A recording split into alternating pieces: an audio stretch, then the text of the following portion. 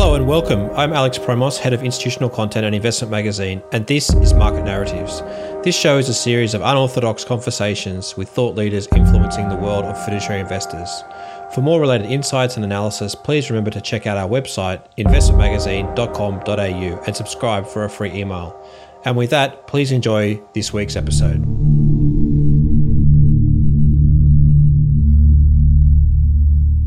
And today I'm joined by Andrew Parry, who's the Head of Sustainable Investment at Newton Investment Management. Andrew, welcome. Hi, Alex. Great to be back. So let's kick off this conversation. A really probably difficult place to talk to, and that is, how do you think about the comparison between market forces doing their work, capitalism doing its work, versus activism, and what we're seeing from a lot of asset owners and asset management? Which part of the ledger actually is helping to do the most change? It's a great question, Alex, and one that I've been dwelling on a lot over the last few months. You know, when we last talked, we discussed the concept that all our clients are activists now. I think that's great. You know, they want their voice heard. A really important part of changing the system is to show that people really care about these matters. And then civil society, politicians, regulators really begin to take note. Leaders of the biggest companies take note. So it is part of the system change. But what seems to have been missing often in the debate is any discussion of the financial aspect of it. It is just seen that activism is good and automatically leads to better financial outcomes. Now, of course, activism comes in all sorts of ways. You know, hedge funds were the activists originally, really just around financial outcomes and often quite short term to get a material financial gain, and then not really thinking about the social or environmental consequences. Now they're joining the party, but it's really important that we do think that activism alone won't necessarily produce the financial returns. You know, we've got to see whether the companies can really change. I think it's going to be fascinating to see how activism plays out in the P&Ls of the major oil and gas companies. And the reason I say that is not because the intent isn't good, and I'm 100% supportive of them acknowledging and being responsible for their emissions and being part of the transition. I think that's essential. But as an active stock picker, I look at it from the point of view, what's the risks associated with the transitions? And if you go back in history and look at big transitions, economic and business models, the reality is that a lot of the companies just don't make it.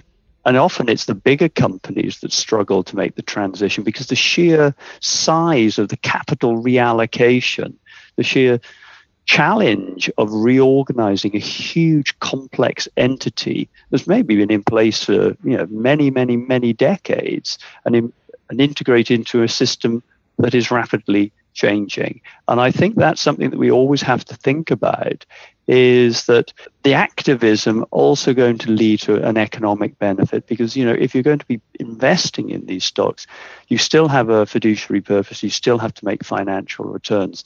Now, where it's different is if you're an index fund, so all power to them. They're going to be owning these stocks come hell or high water. They don't get judged on the performance of the individual securities or, frankly, even the total performance, because it's the index. But that incremental addition to improve at the system level outcomes is great. As a stock picker, it's a very different dynamic. You have to think about the business model of success and how the activism is aligned to that.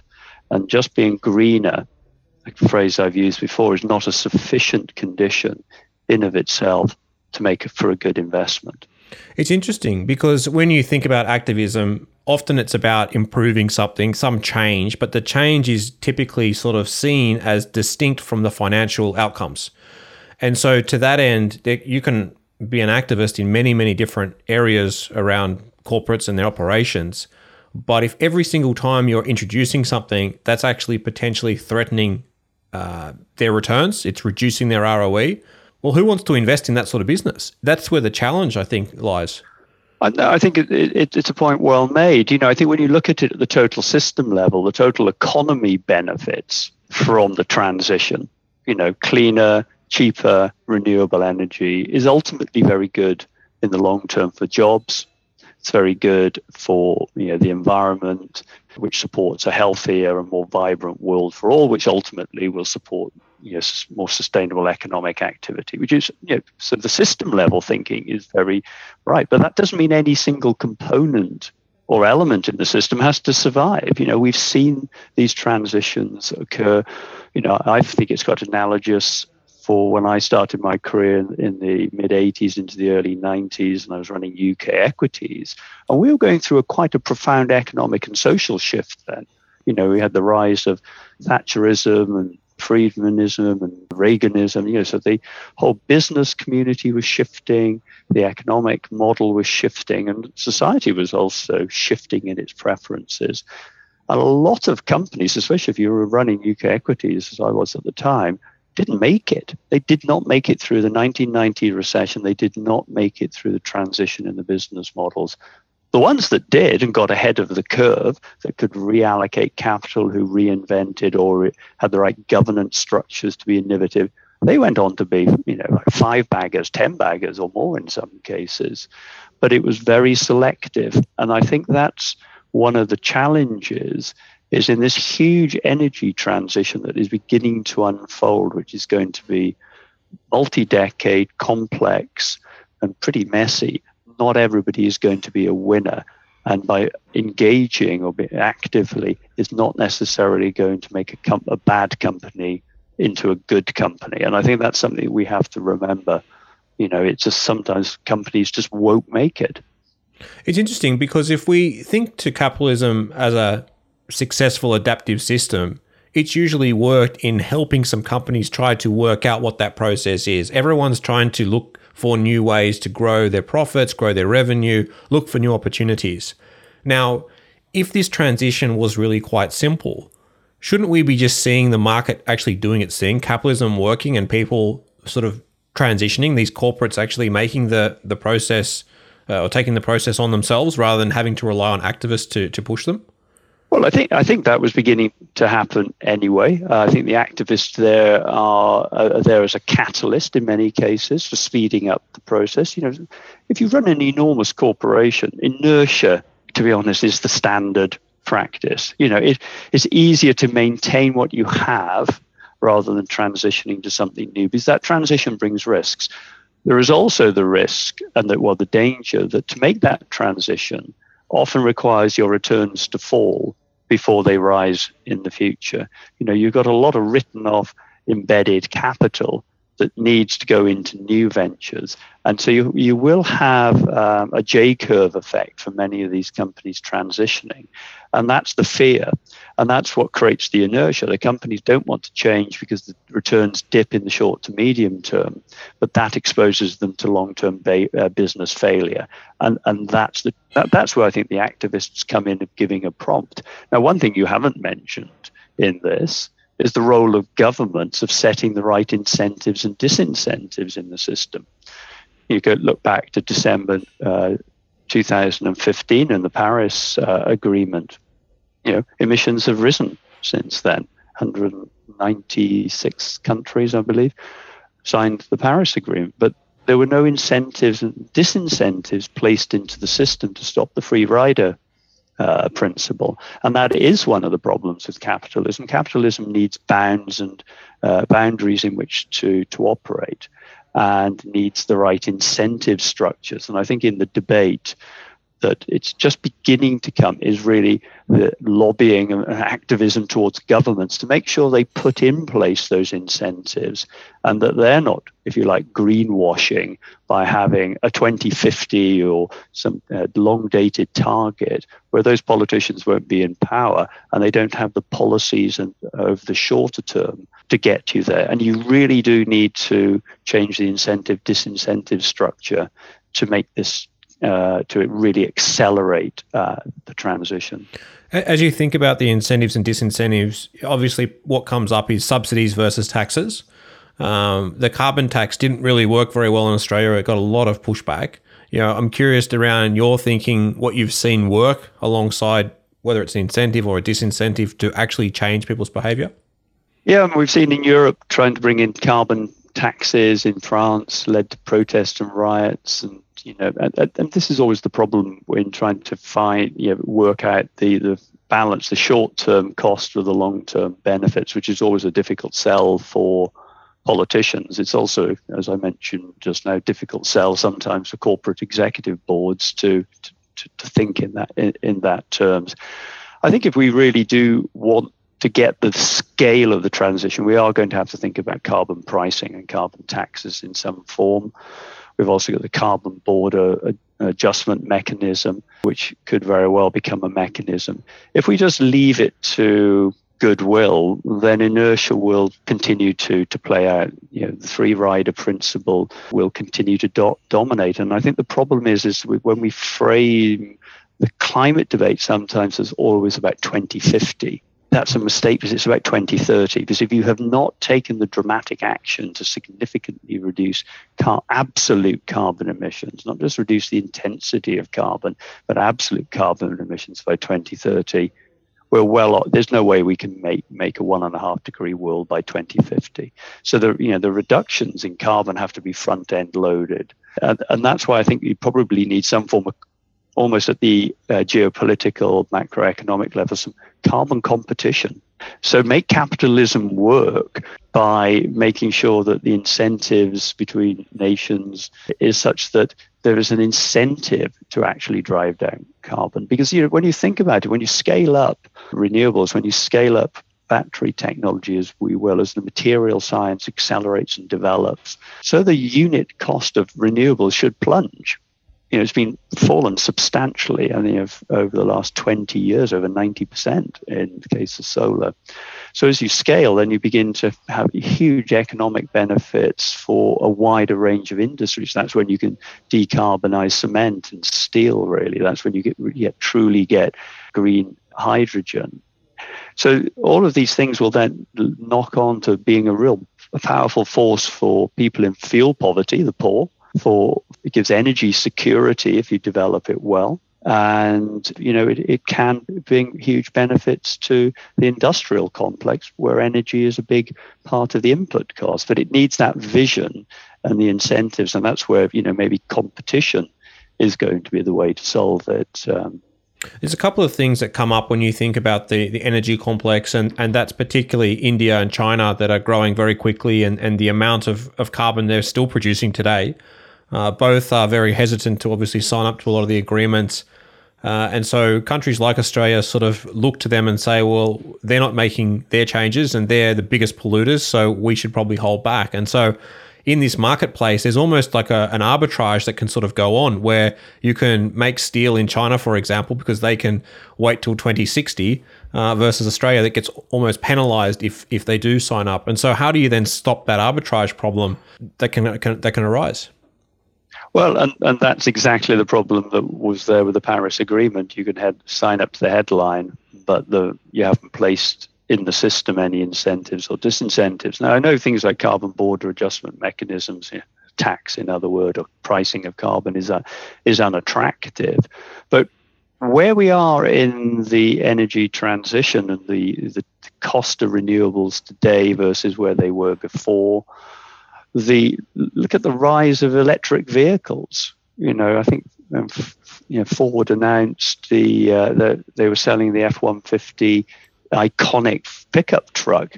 They took 45,000 orders in 48 hours. I think it's one of the top-selling products in America. And they make more electric vehicle Mustangs than they do gasoline Mustangs now. So look, we're at a tipping point. So there's a huge opportunity for governments to actually put the right incentives in to accelerate this at the moment.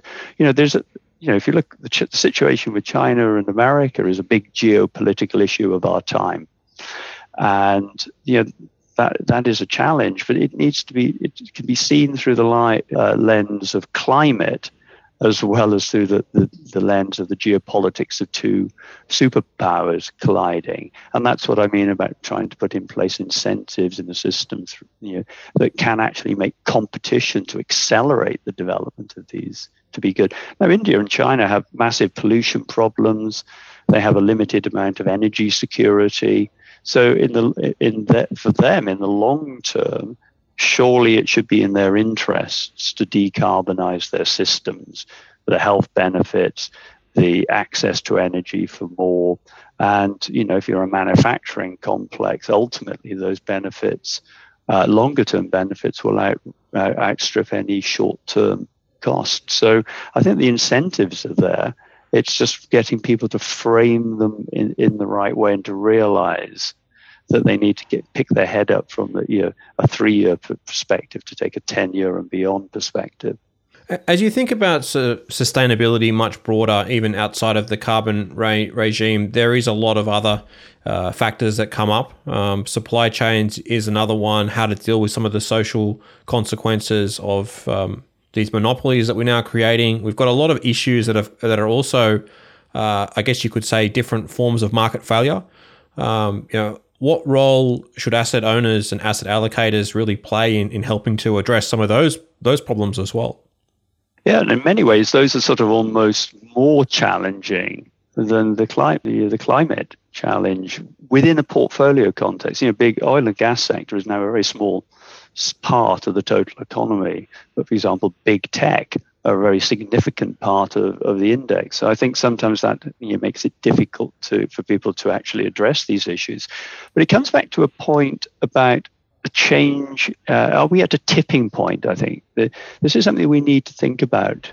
We talk about environmental governance a lot, but the social element, and I would put some of these issues around antitrust, monopoly, some of the broader issues you took under the S bucket. And the S bucket, as we know, is one of the more difficult ones to tackle in ESG investing because it's harder to define.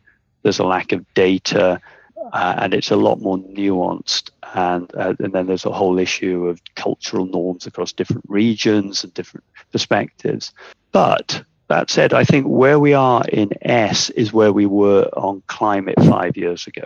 So 5 years ago, most people were recognizing that climate change was a significant existential threat to life on the planet. The awareness was growing, but people still talked about it when they looked at company business models as it's an externality. It's not being internalized into business models. Look at the dividends, look at the cash flow, look at the security. 5-6 years later, it was a radically different story with dividend cuts, the return on capital employed falling, and the climate debate becoming hugely internalized into the business models now, culminating in the rise of the activism that we talked about just now.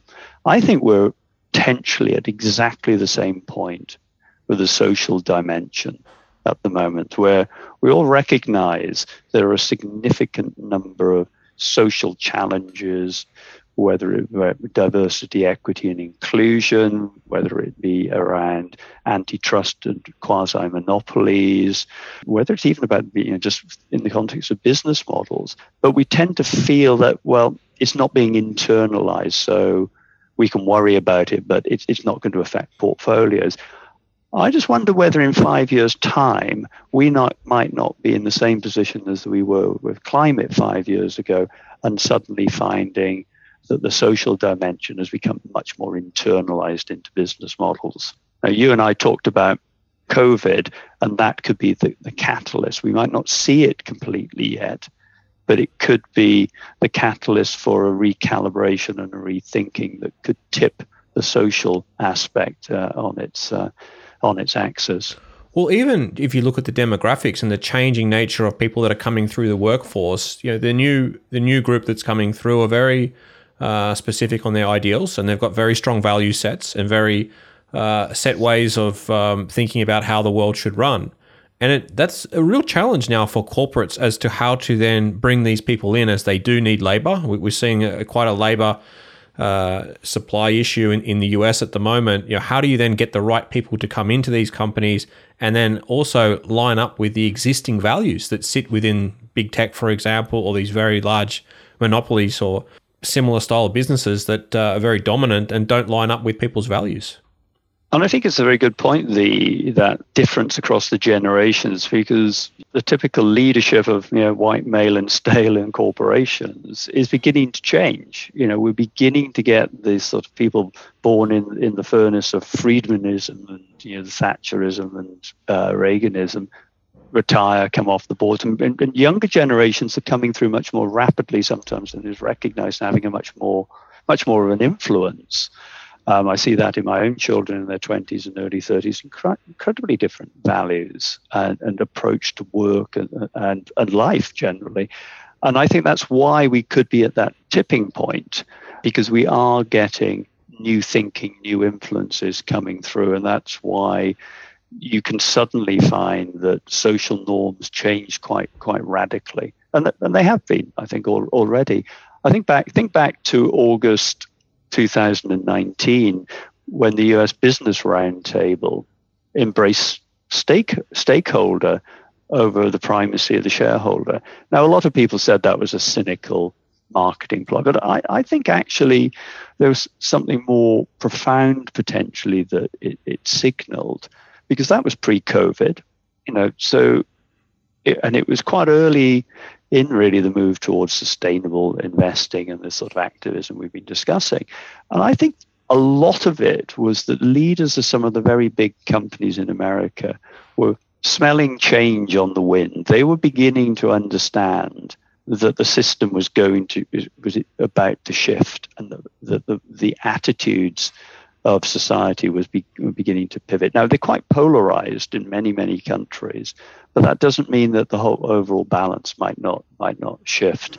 And for me, it was about a signal that it was how do you actually remain relevant if you do begin to see shifting social norms and shifting values. And for these big companies, I think that's why looking at stakeholders was actually something about relevancy in a changing world, and about how they had to innovate, because there's a heck of a lot of competition for the bigger companies coming in. So yeah, I think we are at a really interesting point. We're going through quite an experiment, and I'm sure that we'll see a change in business models emerge over the next 5 years.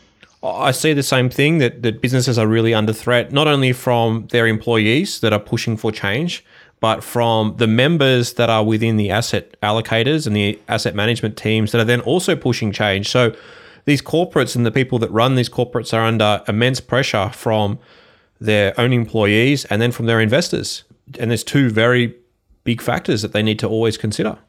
Yeah, it is about that system change. And initially, system change in the early stages, it's a few voices disconnected in the wilderness. But as that begins to gather some momentum, so the connections and interconnections are made, and that's how you change the system. And and I think that's where all of this comes together. If you think of it in system change, then these are the forces that will actually shift the system on its axis.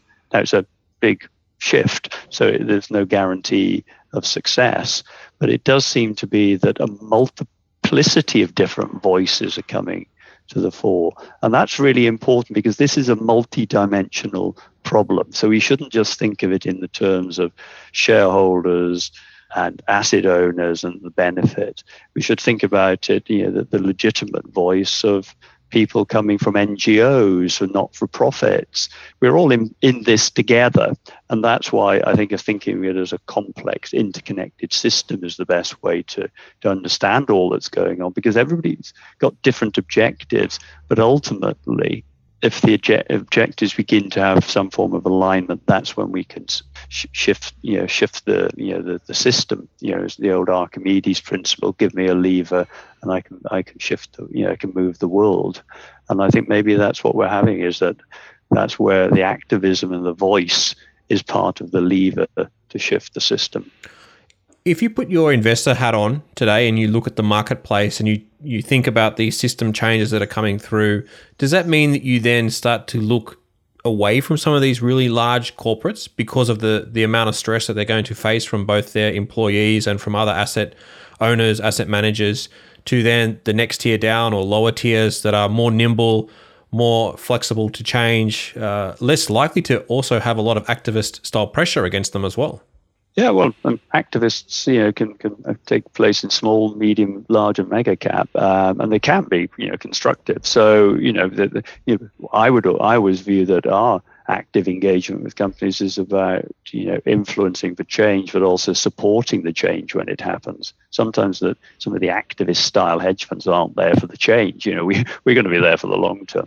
Yes, I'm an active fund manager, so I always think that you're judged on what you own by not what you don't own. It's always really doing the research on the stocks that you own and where you have a marginal advantage. And I think the opportunity set is going to start to change, and people are going to begin to think slightly differently. So you've got to think about where this transition is going to play out successfully, and is it going to be just in the obvious names, or is it sometimes going to be in the ones that really can transform themselves? That was the lesson I learned 30 odd years ago, is about the power of business innovation and transformation. So it's not always about the leaders and the winners. It can be about the ones that are challenged but do grab the opportunity to transition and change. As an active manager, your job is to navigate your clients through a world in flux. And we are in a heck of a lot of flux at the moment. Now, who knows whether any of the antitrust cases that are beginning to bubble up in America will come to anything. In fact, for some of the very largest companies in America, if they are broken up, it's probably actually quite good for shareholders. That's the irony. If they're split up into the component parts, it will release more value. Whether that happens or not, I really don't know. That's in the hands of the legal system. But what it does begin to do is throw some doubts into the minds of investors about the permanency of these quasi-monopolies, and then beginning to think more broadly into that small and mid-cap area. And I think the small and mid-cap area is generally for the stock-picking fraternity, where you go for your alpha. It's where you go for the areas that you can incrementally add value. It's not been the case maybe for a number of years, and there are some of the problems in the system, which is why I do think that we need to consider size and allowing quasi-monopolies to exist. Is that, do they actually ultimately stifle innovation rather than accelerate innovation? And again, that's part of the system change, and I think that is going to be something that will be fascinating to watch unfold in the next 5 years. As an active stock picker, I'll give you the chance to have your say against passive investors, and we do see a lot of change in the ESG space with a lot of passive indices and index tilts. And when I look at it from an outside observer, it looks very hypocritical in the way that people just become passive and then just put themselves in this index and just leave it along those lines and hope for the best. Should there be something to think about, an incentive for people to actually be active as an ESG investor, as opposed to be somewhat passive using a standard ETF that rebalances based on market cap, for example? Well, I'm hugely biased. In the 37 years of being an active manager, guess what? I think active management has a really important role to play. I think it's a really important role to play in this price discovery and business model discovery. If we have no competition for capital, if we have no messiness in the markets to find out the winners and losers, that's not actually good for the market. Indexation provides a simple, clean access to beta for investors. It comes low cost. If it comes with a big dollop of activism and voting and engagement, that's great. And some of it, but they can't engage on all 12,500 securities. So the good thing is they can, if they're willing to put aside any conflicts of interest that they might feel and truly engage, that's great. Active management is really about that exploration of the future. So the index community for me is about where we are now. Really good active management is where we're going in the future. And that's the option that it offers you. It offers you the opportunity to say, not all of those energy companies are going to successfully make the transition, no matter how much you engage with them. And particularly as we don't run the businesses as shareholders, we have an opinion on behaviors and strategy, but we're not doing the complex business. So, we have the ability to step away and not go over the cliff with companies that won't come through the transition. But it's all part of what markets are about. And we do, like everything in life, you need to find balance. There is a role for the index managers, definitely a role, and there is a role for truly active management. Active management has to be active. By that, I don't mean buying and selling on a daily basis, but by being willing to step away from the index and have a different view on where the future is going to be to where it is today. And for me, that's why I still love this job after all these years. I think there's a lot to be said around markets and market pricing assets correctly, and price discovery is a critical piece of markets functioning properly. So I think I really enjoy you saying that. I think it's really a positive way of looking at it. The other area that I wanted to touch on is there's been a lot of change around the word fiduciary duty, or at least the perception of fiduciary duty. I think it's in the UK that there's a change around best outcome, something along the wording that's changed. Curious to get your thoughts around why there seems to be this move away from fiduciary duty as you start to think about ESG issues. Yeah, and it's a big debate. I don't think fiduciary duty has really changed when you look at the law. I think what the fiduciary purpose now embraces is a recognition of this system level thinking, that we're all in this together. That if you just think about, because the old way of thinking about fiduciary duty was about maximization of financial outcomes, which is sort of almost like a meaningless concept, because striving for maximization of any factor can bring enormous risks and fragility. So it was always about a concept of balance. It was about risk-adjusted returns, not just maximum returns. You didn't just put it all in one security or put it into a VC fund and keep your fingers crossed that you had the one that was going to be a 10x rather than the one that didn't give you money back. So, fiduciary duty has always been, I think, more nuanced and bounded. It was not just about maximization of the utility of profit. It was about the way you went about generating risk-adjusted returns to meet the needs of your members.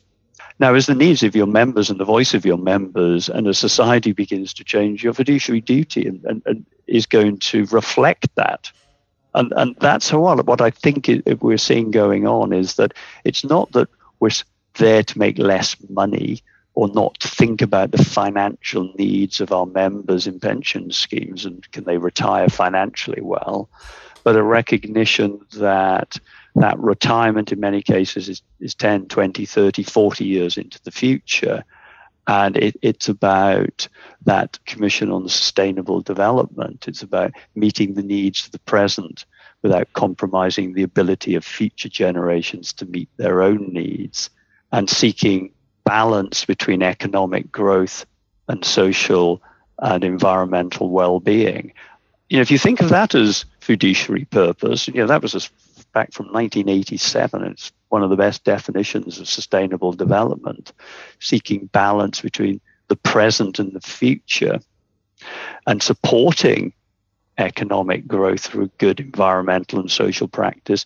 That's a great statement of fiduciary purpose, and it is about making economic and financial returns, but recognizing the external costs that can bring, that pose then ultimately risks to the sustainability, resiliency, and the fragility potentially of the financial returns. And as we've been going through the last 15 years and the volatility economically and the challenges that we've had, that notion about future resiliency is actually really very important.